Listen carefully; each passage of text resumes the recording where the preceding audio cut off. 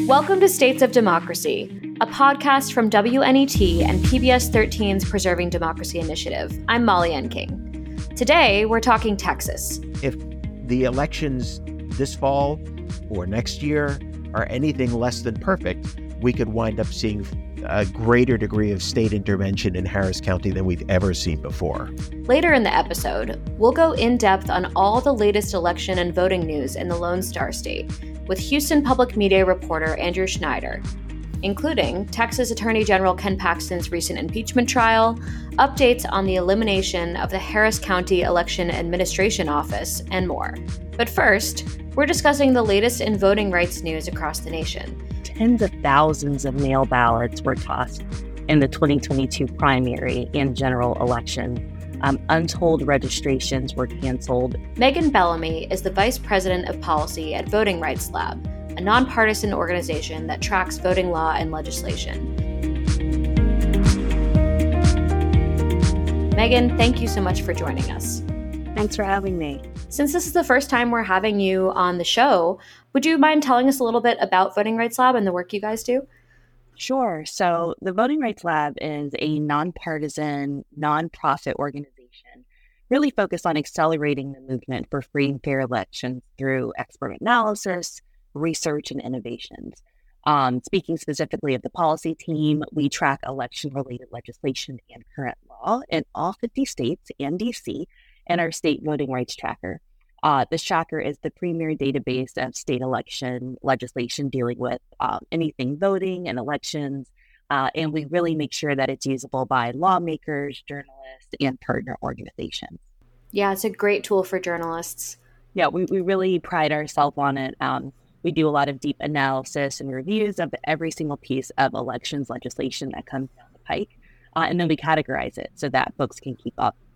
And in your research and analysis at Voting Rights Lab, you label bills as restrictive or improving access, or sometimes mixed or unclear impact. Can you tell us a little bit about that process?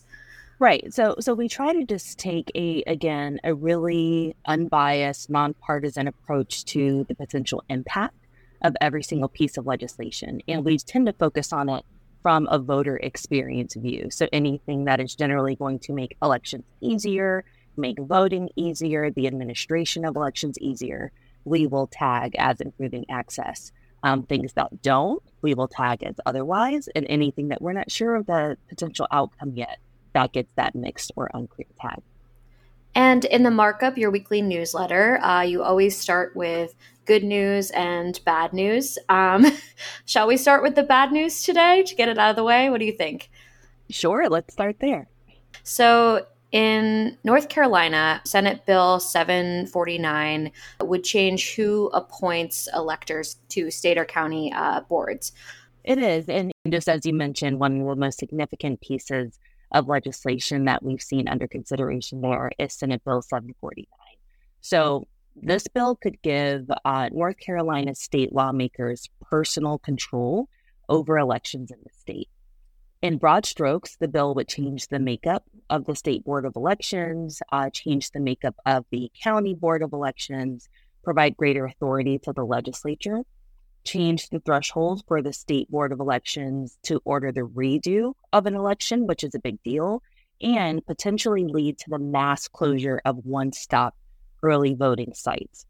Now, we know that North Carolinians oppose this power grab. Nearly 62% of North Carolina voters have rejected a similar plan at the ballot in the 2018 elections. And we also know that extremist and bad faith actors have been pushing the North Carolina legislature's election policy proposals. It's been reported in local media that Cleta Mitchell, who is an attorney recommended for indictment by an independent grand jury in Georgia for working to overturn the 2020 election results, has been heavily influencing elections policy here in North Carolina this year. Election administration policies and processes should be determined by what works best for voters and local election officials, not for one political party or another. And speaking of election administration, we also have a second bit of bad news coming out of Wisconsin. So in Wisconsin, a judge ruled that the federal voter registration application could not be used in the state A circuit court judge barred the use of this application, and it's a form that's used by nearly every other state in the country. So it's really commonplace as far as implementation. A conservative law firm filed a lawsuit alleging that the form was never properly approved by the Wisconsin Election Commission, that's WEC, and also omits information that's necessary to register voters under Wisconsin law. So the court agreed that WEC had not properly prescribed or promulgated that form. They didn't really talk about the question of whether the information on the form was sufficient to comply with Wisconsin statute, but more so that it was not implemented correctly. And it's not all doom and gloom, right? Can you tell us about what happened in Michigan and Arkansas this past week? Sure. So in Michigan, we see that they've launched a program to allow domestic violence survivors to keep voter registration records confidential. So this is going to be a huge deal for the confidentiality of voters in the state. They launched a program designed to make it easier for survivors of domestic violence to keep their home address confidential, which, as you can imagine, is really critical to those survivors. This program is intended to shield a survivor's address from their abuser by making it harder to access that information via public record. So this includes voter registration records. Participants in this program are issued a designated legal mailing address they can provide to government agencies, including the Secretary of State, instead of using their actual home address. And let's go to Arkansas. Sure. So in Arkansas, we see that a judge has thrown out a lawsuit challenging the state's voting machines. A circuit court judge in Pulaski County, which includes Little Rock, has dismissed a lawsuit alleging that the state's ballot counting machines did not allow for the verification opportunity required by the law. So the court determined that the current barcode-based system does not comply with the law because voters get printed ballots to cast once they've made their own choices on the computer system. And under this new state law, counties may opt to use paper ballots instead of electronic voting machines. But counties that do so are responsible for the cost of the paper ballots and electronic tabulators required to count them. So we see that the quorum court in Searcy County approved a resolution to move paper ballots last month. Earlier this year, an effort to switch to paper ballots was rejected in another county in the state. So they're really struggling with this idea of the proper use of technology in Arkansas. Thank you so much, Megan. And looking ahead, what's next? What are we looking at for the coming week? Well, there are a few big pieces that are coming in the coming week. So we see that there's a big lawsuit in Texas. There was a 2021 law that dominated national headlines when Texas Democrats in the House walked out for over a month. And this law is being challenged in federal court by the ACLU, the Mexican American Legal Defense Fund, the DOJ, and others. A trial in this case began September 11th, and it's expected to last for about 6 weeks, with the decision anticipated by the end of the year. At issue in this lawsuit are several provisions that, taken all together, resulted in significant obstacles for voters. For example, tens of thousands of mail ballots were tossed in the 2022 primary and general elections. Untold registrations were canceled. Voter assistance for those with disabilities was made much more difficult. And this law erodes the sound, nonpartisan local administration of elections in Texas. So this case is certainly going to be one to watch, not just next week, but for months to come. The judge who's presiding over this case recently ruled in favor of voters on one aspect of this lawsuit, but you really can't use that to tell how he's going to rule on all of the other provisions. And you mentioned the tracker earlier in our conversation. Our state voting rights tracker ranked this law at issue as anti-voter when it was being considered. And given what we've seen about the problems this law has posed for voters and election administrators after it was implemented, we really do hope the plaintiffs prevail in this case. And that's a great transition because later in the episode, we'll be speaking with Houston Public Media reporter Andrew Schneider, who's been covering this and will continue to cover this case. Thank you so much for that preview and that explanation. For folks who want to learn more about what we've discussed and to keep up to date, in addition to listening to the podcast, you can also go to Voting Rights Lab and subscribe to The Markup, where they have a wonderful weekly newsletter summarizing voting rights and restrictions, laws, and bills that are coming out in real time. Megan, thank you so much for joining us today. I really appreciate it. Thank you so much, Molly.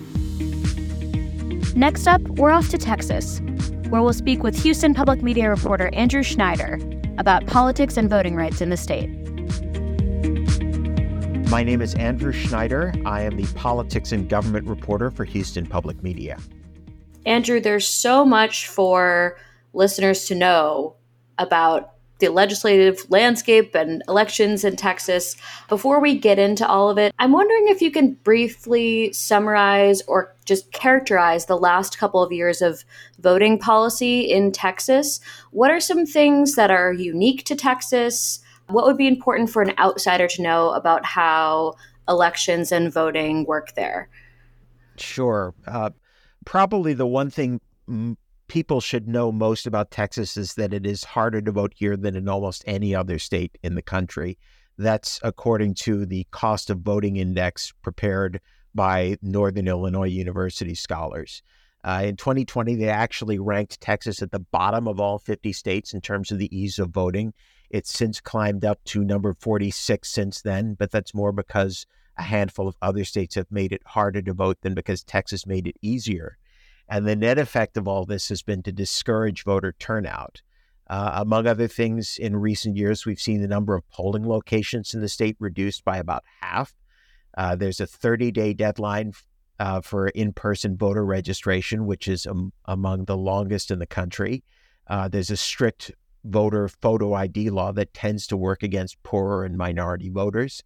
And we've had, particularly since the Supreme Court did away with Section 5 of the Voting Rights Act about 10 years ago, a number of different measures that the state has taken that have focused on tightening the rules for voting, allegedly in the name of combating voter fraud. In practice, they tend to work against, as I said, poorer and minority voters. And a story that made national news out of Texas is House Bill 1243 that raises the penalty for illegal voting to a felony. What is the status of this bill now? Essentially, what it does is reverses a change that was made a couple of years ago in part of an omnibus voting legislation bill.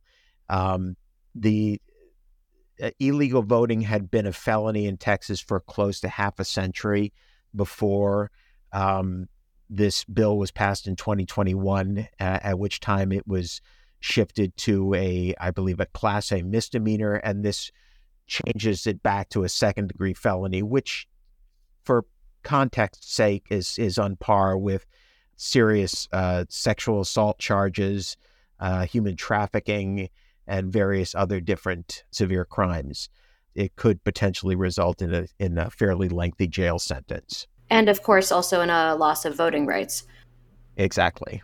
And that leads us to SB 1, the major omnibus elections bill that's currently under long-awaited trial. Let's talk about SB 1. Right. Well, this was the center of a great deal of drama about 2 years ago. It led to a walkout of members of the Democratic members of the Texas House in order to prevent the House from having a quorum in order to be able to act on the legislation. In the end, it only wound up delaying the inevitable. The law passed in, I believe, the second special session of 2021. A lot of the provisions of the bill were aimed at practices that Harris County had explored in terms of trying to make the process of voting easier and safer during the COVID epidemic. They included things like having a number of voting centers that allowed 24-hour voting, number of voting centers that had drive-through voting. Both of those were made illegal. In addition to that, the law limited the distribution of mail-in ballot applications. It expanded potential criminal penalties for poll workers and voter assistants, including felonies. It expanded the authority of partisan poll watchers, which has led to a lot of concerns by Democrats about harassment by Republican poll watchers. All of this is now subject to a series of federal lawsuits, which are currently being heard in the U.S. District Court in San Antonio. And one of those trials is currently underway in San Antonio. Can you tell us about the substance of some of these lawsuits? They're basically arguing that the various different provisions of Senate Bill 1 violate the Voting Rights Act and violate, I believe, the 14th and 15th Amendments. Again, I mean, we'll have to see where things go from there. It's far from the only voting rights lawsuit that's going ahead in Texas, but it's probably the most significant statewide. The fact is, there have been a lot of different elections bills that have passed the legislature targeting local governments and targeting one local government in particular, and that would be Harris County, which is the home of Houston, and which in recent years has been trending pretty solidly democratically, while the state itself has been trending solidly Republican for decades. There's been a concern among a lot of Republicans, in some cases stated openly, that as goes Houston, so goes the rest of the state. So there is a strong motivation to try and limit developments in Houston that could potentially lead to greater Democratic gains elsewhere. And I believe you're referring to Senate Bill 1750. Is that correct? Passed in May and then enacted September 1st? SB 1750 is the latest and probably the most direct example of this. We've seen some examples of this in terms of that omnibus bill that I mentioned earlier. It passed a special legislative session 2 years ago as Senate Bill 1, and a lot of the changes that were made in that bill were largely responding to efforts by Harris County to make it easier to vote during the height of the pandemic. They had allowed for 24-hour votings at several locations. They had allowed for drive-through votings at several locations, and all of those were made illegal under SB 1. What we saw with SB 1750 in the most recent regular legislative session was to specifically target the appointed election administrator position in Harris County. Harris County was one of the latest counties in the state to adopt the position of an appointed election administrator, shifting the duties of both overseeing elections and managing voter rolls from two different elected officials to an official that was appointed by the county. And this is something that we've seen in dozens of counties across the state of Texas, both Democrat and Republican. But because the Democrats run the county government here, it quickly became a focus of opposition by Republicans at the county level and at the state level.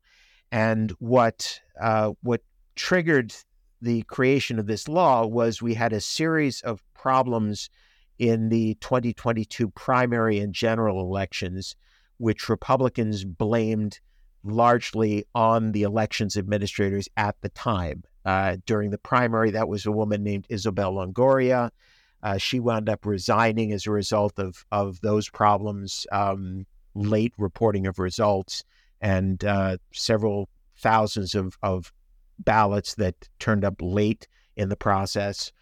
And then we had, during the general election, we had a number of problems that appeared to occur in Republican-leaning districts, specifically with regards to shortages of ballot paper. The county recently shifted over to a hybrid system that requires paper ballots in order to cast your vote. And the Republicans took the position that this was at best incompetence and at worst a deliberate attempt to suppress the Republican vote in the county. Houston Public Media actually did an investigation of this over the course of about 5 months, found no evidence that any of this was deliberate. Nevertheless, it garnered more than enough support in order to pass this law, which took effect, as you said, September 1st.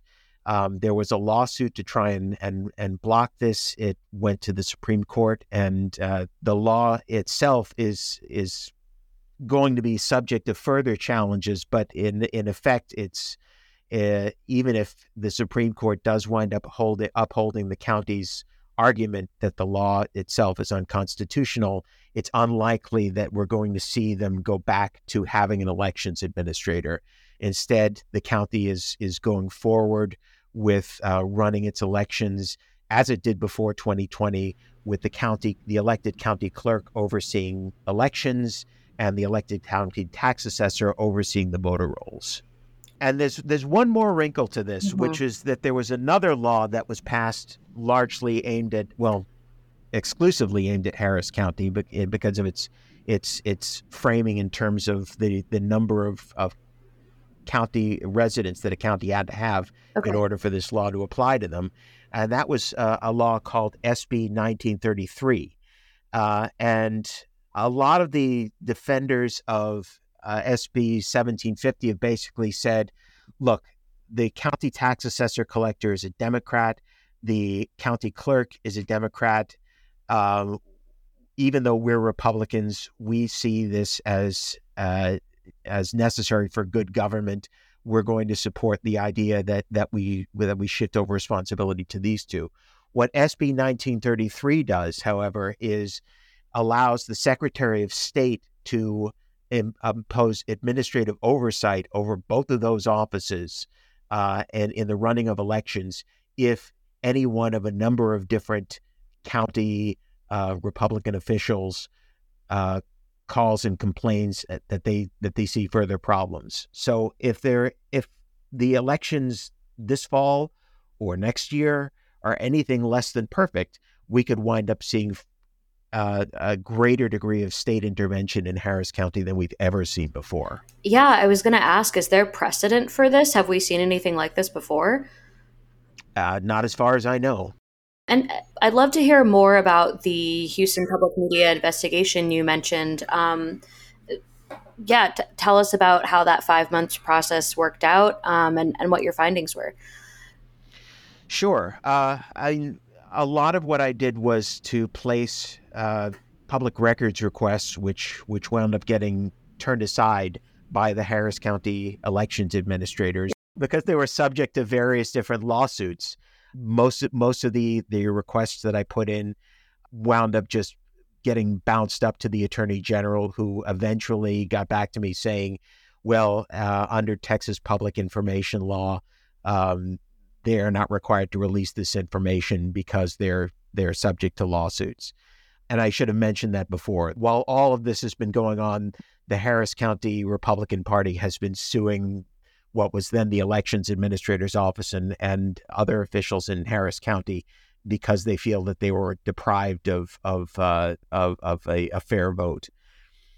As far as the results of the investigation, I spoke with quite a few Harris County elections judges from both parties, trying to get their sense as to the degree to which things had changed over the past several election cycles, tried to get a sense as to how things actually transpired during the last general election, what changes they saw when the elections administrator took office as opposed to prior to when the elections administrator took office. And in essence, what I found was there were definitely reasons to be concerned about the elections administrator, the way the elections administrator was doing his or her job. There were quite a few layoffs that took place. First, after a Democrat was elected Harris County clerk, and then after the elections administrators were put into place. And these layoffs may have affected the efficiency of the way that Harris County elections officials trained for their elections. That said, I didn't see any evidence of any malicious intent. I didn't see any evidence that there was a deliberate move to try and stifle the number of paper ballots going to any particular location. I found significant differences between what various different Republican election judges claimed in terms of how long they had been without paper ballots and what the record from the election central count actually showed when particular sites had been out of operation. And the end result was that it suggested that Harris County elections were messy, but that this was not necessarily something that was something that was unusual or specific to having an elections administrator, because we had problems with elections even before the elections administrator was appointed. Before we move off of Harris County, I know we got into most of this already. Why Harris County, and what is the purpose and impact of these bills? Why Harris County? I think it's one of the misconceptions of Texas is that it's a purely red state.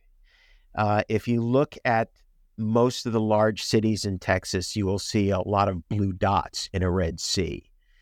And the big concern about Harris County, being the largest county in the state and having gone Democratic, and for pretty much all of the countywide offices in recent years, there is a concern that among Republicans that it could wind up serving as a laboratory for how Democrats could take over the rest of the state. And so to the extent that they can prevent this from happening by changing the rules and making it more difficult to elect Democrats or raising questions about the legitimacy of elections, they seem to have no compunction about doing so. You've been covering the impeachment trial of the Texas Attorney General Ken Paxton for this last week. For folks who haven't been following, what makes this a national story? What makes it a national story is that Ken Paxton has inserted himself into national politics in a big way for the last nearly 10 years that he's been in office. He has brought a large number of cases, quite a few of them successful, against Democratic administrations, first the Obama administration, now the Biden administration, on major policy issues, everything ranging from abortion to immigration. He also was one of the lead figures in an effort by then President Trump to try and overturn the 2020 election results. He presents himself as a very staunch ally of former President Trump, and former President Trump has returned the favor. In one of the statements that came out almost immediately after Attorney General Paxton was acquitted was from former President Trump, calling it, quote, a Texas-sized victory. And to back up a little bit, what exactly is Ken Paxton on trial for? There were initially 20 different charges against Ken Paxton. 4 of them were set aside, possibly to be taken up later. The ones for which he was on trial for the past 2 weeks largely related to questions of dereliction of duty, abuse of office, constitutional bribery, all related to the questions of whether he had intervened in legal processes on behalf of a man by the name of Nate Paul, who's a real estate investor in Houston. He's a real estate investor in Austin. He's also a strong friend and political donor on behalf of Ken Paxton. There were some additional charges that related to various different state securities fraud charges that Paxton is facing. Those were taken out of the initial prosecution, and one of the last votes that the Senate took after it acquitted him on the counts of the original 16 charges was to dismiss the remaining 4 charges. And what next? What next? Well, under Texas law, when someone is impeached and they're waiting to be tried, they are suspended from work without pay. Now, Attorney General Paxton goes back to the job for which he's been elected 3 times. He is not out of the woods yet. He is still facing those securities fraud charges. He has been under indictment for these securities fraud charges almost as long as he's been in office. Those charges were brought about 8 years ago. They relate to his activities on behalf of an IT startup called Servergy from a time before he was elected Attorney General. The next hearing in that case is set to take place October 6th, at which time the judge is expected to finally declare a trial date. One of the reasons that the trial has been delayed this long is because there has been a question of venue. The prosecutors had been looking to move the trial out of Collin County, which is where Paxton previously served as a senator, and his wife now serves as a senator. It's a political power base for him. The prosecutors had been trying to have the trial moved to Harris County. His defense attorneys had, for the same reason, been trying to move the case back to Collin County. It's now definitely going to take place in Harris County. So there is a very real possibility that he could still wind up being convicted and removed from office. I have 2 more questions. One is about Senate Bill 1070, which opens the door for Texas to withdraw from ERIC, or I believe it's the electronic registration information system. It's yeah, exactly. Information center. Yes, exactly. Yes. Well, that by the time that law took effect on September 1st, the state had already moved to withdraw Texas from ERIC. The Secretary of State's office actually sent notice to ERIC back in the middle of July, I believe, giving the mandatory 91-day notice that it was going to withdraw from this interstate voter registration compact.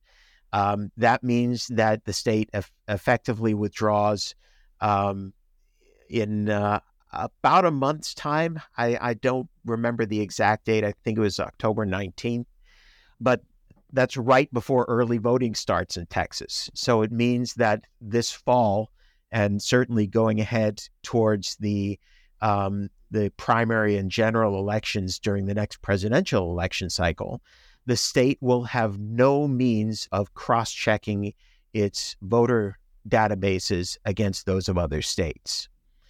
And this was kind of ironic in the way that this played out, I think, because one of the strongest arguments that Republicans have been making for years in terms of the need for various different tougher voting laws is they want to try and cut down on the risk of fraud.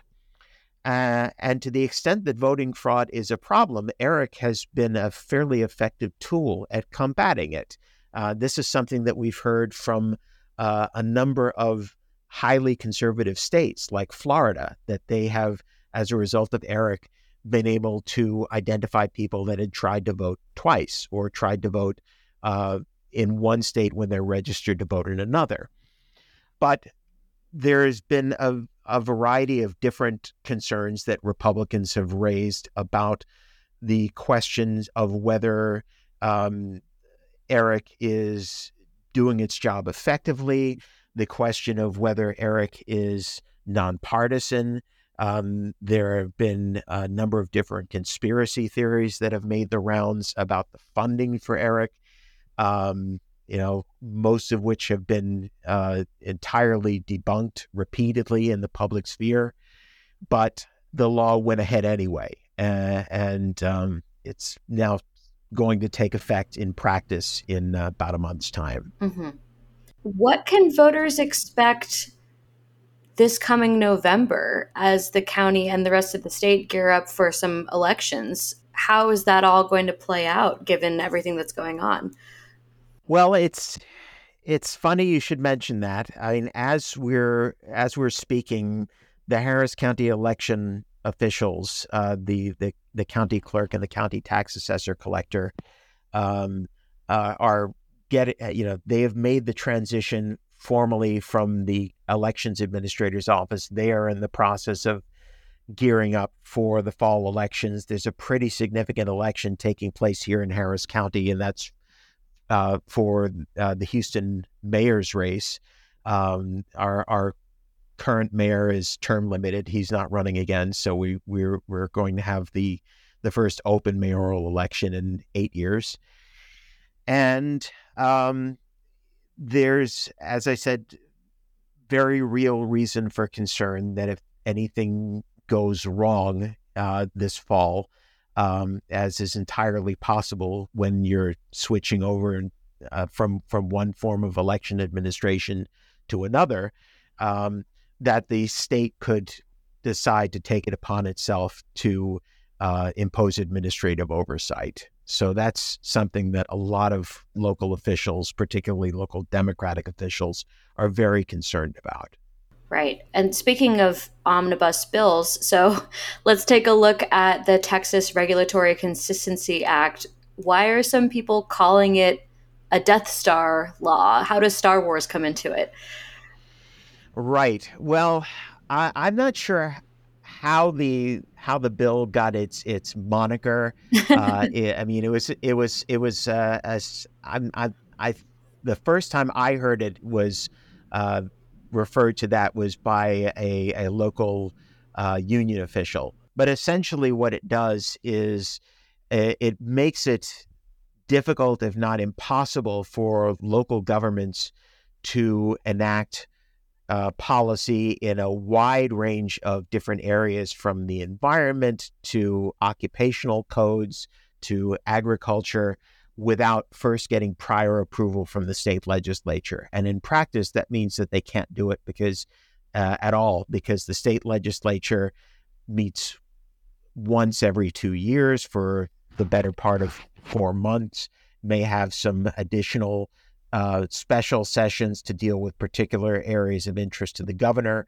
But generally, if the legislature doesn't see a reason to act in a particular area of policy, they're not going to, and that leaves cities and counties out of luck in terms of being able to regulate areas that they think are of high priority for their own constituents. And this is a particular concern to cities because in Texas, there is something called the home rule provision for a lot of our larger and mid-sized cities, which gives local governments, or specifically city governments in places like Houston and San Antonio and Austin and Dallas, the right to be able to regulate in a wide range of areas without having to get permission from the legislature. And so the accusation that a lot of the critics of the Texas Regulatory Consistency Act have made is that this undermines a provision of the Texas Constitution. And that's why this law is now subject to a lawsuit, which is already making its way to the appeals process. And What changes can Texans expect to see now that the law is in effect? And you mentioned the appeals process. What are next steps with this? Well, the next step is that this is going to the state appeals court. Initially, there was a ruling from a district court that struck down the law pending the appeals process.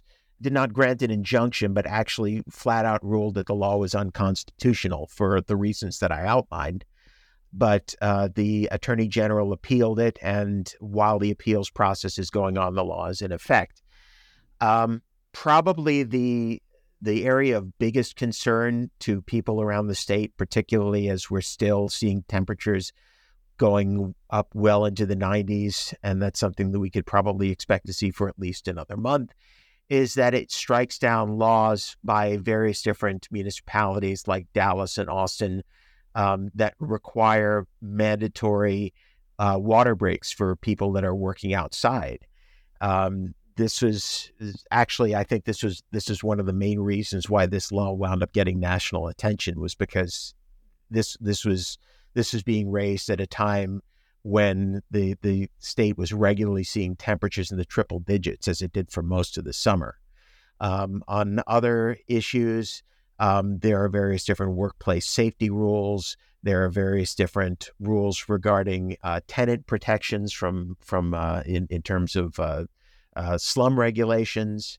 There's a question of whether the localities would be able to do something as simple as removing populations of bees or other insects from areas where they're creating a nuisance. Wow, so it's really detailed. It is. I mean, the one of the criticisms that have been leveled at the legislature is that they're essentially deciding by this law that they're acting as a city council. And the problem with that is that the city council in Texas typically meets on the order of once a week, and the legislature meets, as I said, for about 140 days every 2 years. You spoke a little bit about the criticisms. What was the original reason for this bill?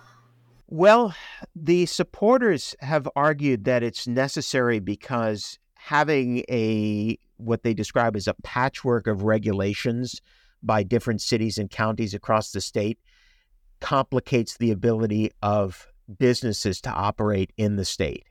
And one of the things that Texans, particularly conservative Texans, take a considerable degree of pride in, is that Texas is one of the most business-friendly states in the country.